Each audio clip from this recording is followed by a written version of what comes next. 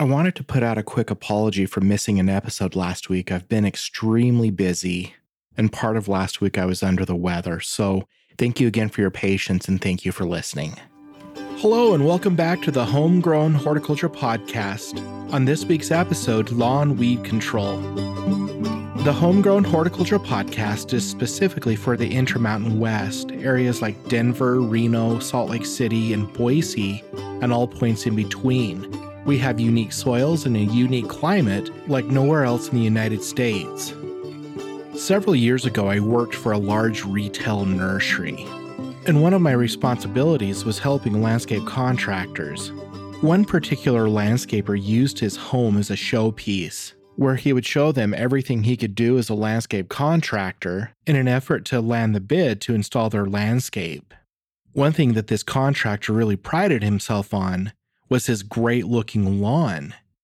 For a long time, when you looked at it, it was totally green, perfectly manicured, and there wasn't a weed in sight. After a few years, the lawn started to turn yellow and have other problems, and nothing that the contractor did seemed to fix the problem. I was sent by the nursery to take a look at the lawn, and I found that it was being mowed at about 1.5 inches high, watered daily, and fertilized 6 or 7 times a year. I told the landscaper to water a couple of times a week deeply, raise his mower blade up to 2.5 to 3 inches, and to cut his fertilizer applications in half. I don't know if he ever did or not. He wasn't very pleased with my answer. But my reason for telling this story is to introduce the topic of reasonable lawn expectations. Contrary to the belief of many, it's just fine to have a few weeds in your lawn and a few brown spots, especially with our drought situation in many parts of the West. And so very briefly, some things you can do to maintain a healthy lawn is to mow at a height of 3 inches. I know the grass can be a little bit more shaggy, but it allows the roots to grow more deeply and allows the grass to become more drought tolerant. Additionally, fertilize on an as-need basis and not on a calendar. Most lawns in the Intermountain West will survive just fine being fertilized 2 to 3 times a year. That would be once in the spring, once in late summer, and once in late fall, trying to time that last application with a rain or snowstorm between mid-October and early November. As far as irrigation, in an average loamy soil, you should be irrigating once to twice a week over your lawn so that water penetrates into the soil about 6 inches to a foot deep. Heavier clay soil should be watered more often but with less water because the water doesn't penetrate as deeply into the clay. Likewise, with sandy soils, you should water more often but with less water because they're so well drained. Water easily penetrates to a depth of 6 inches to a foot, and so you'd water 3 to 4 times a week. Just like keeping our own bodies healthy, maintaining your lawns correctly will maintain the lawn health and reduce the number of weeds that actually can invade the lawn. There will always be a few, but these will be easily pulled by hand or popped out with a screwdriver or something, and it's usually the overly maintained lawns or under-maintained lawns that are more susceptible to weeds, which is going to be today's topic. Keep in mind also that healthy lawns that are mowed high shade out weeds and crowd weeds out because the lawn is so thick. The first weed I want to talk about are dandelions. They are native to Europe and Asia, but have become established worldwide. They're either a biannual or short-lived perennial and mainly bloom in the spring, although they can sporadically bloom through the summer. As I watch social media, a lot of people actually do not consider these weeds because they're edible and they're utilized by pollinators, especially honeybees. And especially in the beekeeping crowd, every time I see a post on Facebook about people saying, how do I control dandelions? There's several people that comment, these aren't weeds, leave them alone, the pollinators are struggling, just put up with them. And then there's the other crowd that considers these a weed and has no problems removing them. Personally, if I have a few in my lawn or a few in my garden space, I don't consider them weeds. My daughter likes to pick the flowers, and in a way, I think they're kind of pretty. But when they start to get really excessive, I will go ahead and control them. Now, my first defense against dandelions, as we mentioned earlier, is a healthy lawn. Number 2 is just a simple dandelion digger I can get from the hardware store for between $3 and $5. They work really effectively, and you can pop a couple of dandelions a minute. And so if you only have 15 or 20 in your lawn, you can probably have them out in just a couple of hours. For extreme situations, I will use a lawn weed killer. There are several brands available, and you don't need to spend a lot of money. We like to spray them in the spring, but they're actually best sprayed out in the fall because the poison goes down to the roots and you get a better kill before they go to flower and spread more seeds. The next weed on the list is prostrate spurge. Prostrate spurge is an annual that germinates when soil temperatures are between 50 and 60 degrees. We don't notice prostrate spurge as much in the spring because it focuses its energy and efforts on sending down a long taproot so that it can grow during the middle of the summer, and with this long taproot and other adaptations, it's quite drought tolerant. And so we really start to notice it in late June into July because these adaptations allow it to outcompete lawns that are not maintained correctly. It really starts to get aggressive in flower beds and gardens during this same period of time. Another reason you may see it show up unexpectedly is because a few plants can produce thousands of seeds, and within just a couple of years, it can take over an entire area. Out of fear of sounding like a broken record here, the best way to keep this out of your lawn is to maintain a healthy lawn. If it does get loose, then as quickly as possible, try to fix the management problems with the lawn so you can suppress the weed from spreading further. And so if you found it in your lawn, one of the best methods of control includes herbicides. In the spring, if you apply a pre-emergent for crabgrass, most of these pre-emergent products will also help suppress prostrate spurge. There is a particular pre-emergent that's not as commonly used on lawns that's really good against broadleaf weeds like prostrate spurge. It is isoxaben and used to be sold under the brand Gallery or Galleria. As far as the homeowner market, I currently see it sold by the company formerly known as Bayer, who changed their name to BioAdvance. Their product is called Season-Long Weed Control for Lawns. A problem that we often run into, though, with spurge is that we don't see it until July, and if you want to use what's called a post-emergent herbicide, that would be something like a dandelion killer. In the middle of the summer, it's just flat out too hot to use them.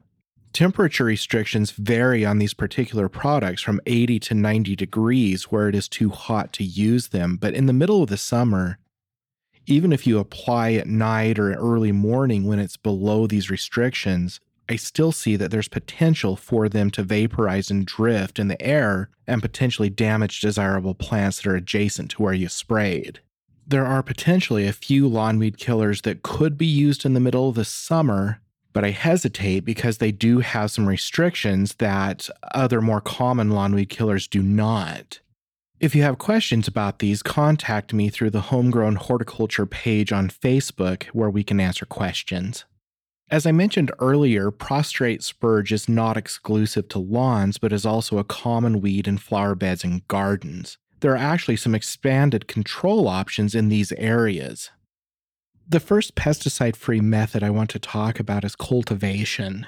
This involves mechanically severing the roots from the top of the weeds using something like a gardening hoe.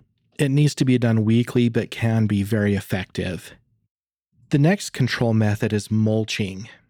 Plant-based mulches are the most common, where they're usually made of something like ground-up chipped or shredded bark. Especially in vegetable gardens, grass clippings are also very common. These should be applied before the weeds come up or just after you finish cleaning weeds out so that they can suppress any further germination.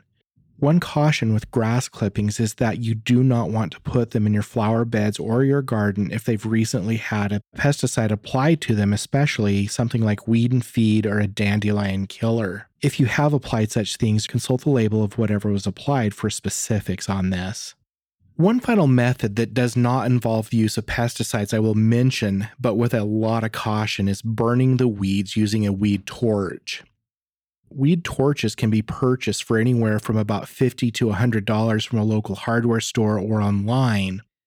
A lot of people think that they might be fun to use, and they can be, but you really have to be cautious with these. They're only really effective against weeds that are less than about 1.5 inches tall. Much taller than that, and you will burn the leaves off the tops of the weeds, but it doesn't get down into the crown, and the weeds just regenerate. Another caution about these is that because you're playing with fire, if you're spraying weeds in an area where there's a lot of dead undergrowth or dead weeds underneath, it will start those on fire too, and it's really common for these to get out of control. One of our major wildfires last year was actually started by somebody using a weed torch. Another precaution includes do not use a weed torch on top of bark mulch. The bark mulch, if it's extremely dry, could also start on fire. If you choose to use chemical controls in your flower beds to prevent spurge, the best option includes pre-emergent products. Pre-emergent products control weeds as they germinate. As they send their little root out before the leaves emerge on top, the active ingredient in the pre-emergent prevents that root from growing, and then the little seedling just dies. The pre-emergent branded preen is extremely common for both flower bed and garden use, but if you look at the label, prostrate spurge is not included in the weeds that preen controls. The off-brand, or oftentimes the store-brand version of preen, is called Treflan, Treflan. It also does not include spurge as a weed that's controlled on the labeling. They are not as popular as preen, but especially garden centers and farm stores carry other pre-emergent products that are registered for use at least in flower beds, oftentimes not gardens though. If you choose to use these, spurge is often listed as a weed that will at least be suppressed. Just make sure and follow the instructions on the label to avoid getting into trouble. If there's enough space in between plants and you choose to, you might be able to use a glyphosate product such as Roundup in your flower beds or garden to remove the newly germinated weeds. I don't really recommend it because you never know when you're going to mess up, but follow the label and you may have to cover the plants if you choose to, but I just wanted to put out there it is an option. The next weed on the list is crabgrass. There's lots of confusion about weedy grasses to where oftentimes we just call every weedy grass crabgrass or barnyard grass, to where there's actually several species that infest our lawn that look quite similar, but control options for these grasses can sometimes be quite different. And so if you already have weedy grass in your lawn, it's most likely not crabgrass unless you live in the St. George area or other extremely warm areas. Crabgrass germinates when soil temperatures are between 50 and 60 degrees, and like spurge, it doesn't really rear its ugly head until late June and July, and it's usually at its worst through August and September, and then it's killed out by hard frost. And so crabgrass is what we would call a summer annual, to where it germinates in the spring and dies in the fall. Knowing this life cycle is very important because it helps us actually control the grass in our lawns. I'll repeat before I get into chemical controls that maintaining a healthy lawn will do a lot to fight against crabgrass. Depending on your particular location, there are several brands of pre-emergent weed killer that are specifically branded for crabgrass. They include such brands as Pre-Em, Dimension, and Barricade, but there are many others out there. These should be applied when the bush forsythia is in bloom. Those are the big yellow bushes you see in early spring, and that's generally good timing to get that pre-emergent applied. Follow the instructions on the bag. These pre-emergent products are often bundled with a fertilizer, thus making it possible to multitask in early spring. Right now, most listeners are going to live in areas where forsythia has already bloomed, and it's too late to put down a pre-emergent. It is still cool enough in most areas to apply a lawn weed killer. If you're going to, there are some out there that will have some post-emergent control of crabgrass. They will say something like Ortho Weed Be Gone with crabgrass control, or Weed and Feed with crabgrass control. The active ingredient in these products is quinclorac, which is also quite effective against many other weeds. At this point, if you do suspect you have crabgrass germinating, then these would probably be effective, at least at suppressing it. Well, folks, I think I'm going to call this an episode. I have some more weeds I want to talk about, but it will have to wait. Thank you again for listening, and I will talk with you next week. The Homegrown Horticulture Podcast is a production of Utah State University Extension. Show music was written by Savannah Peterson, a Utah State University horticulture assistant and talented artist. Thank you to her. Thank you again for listening.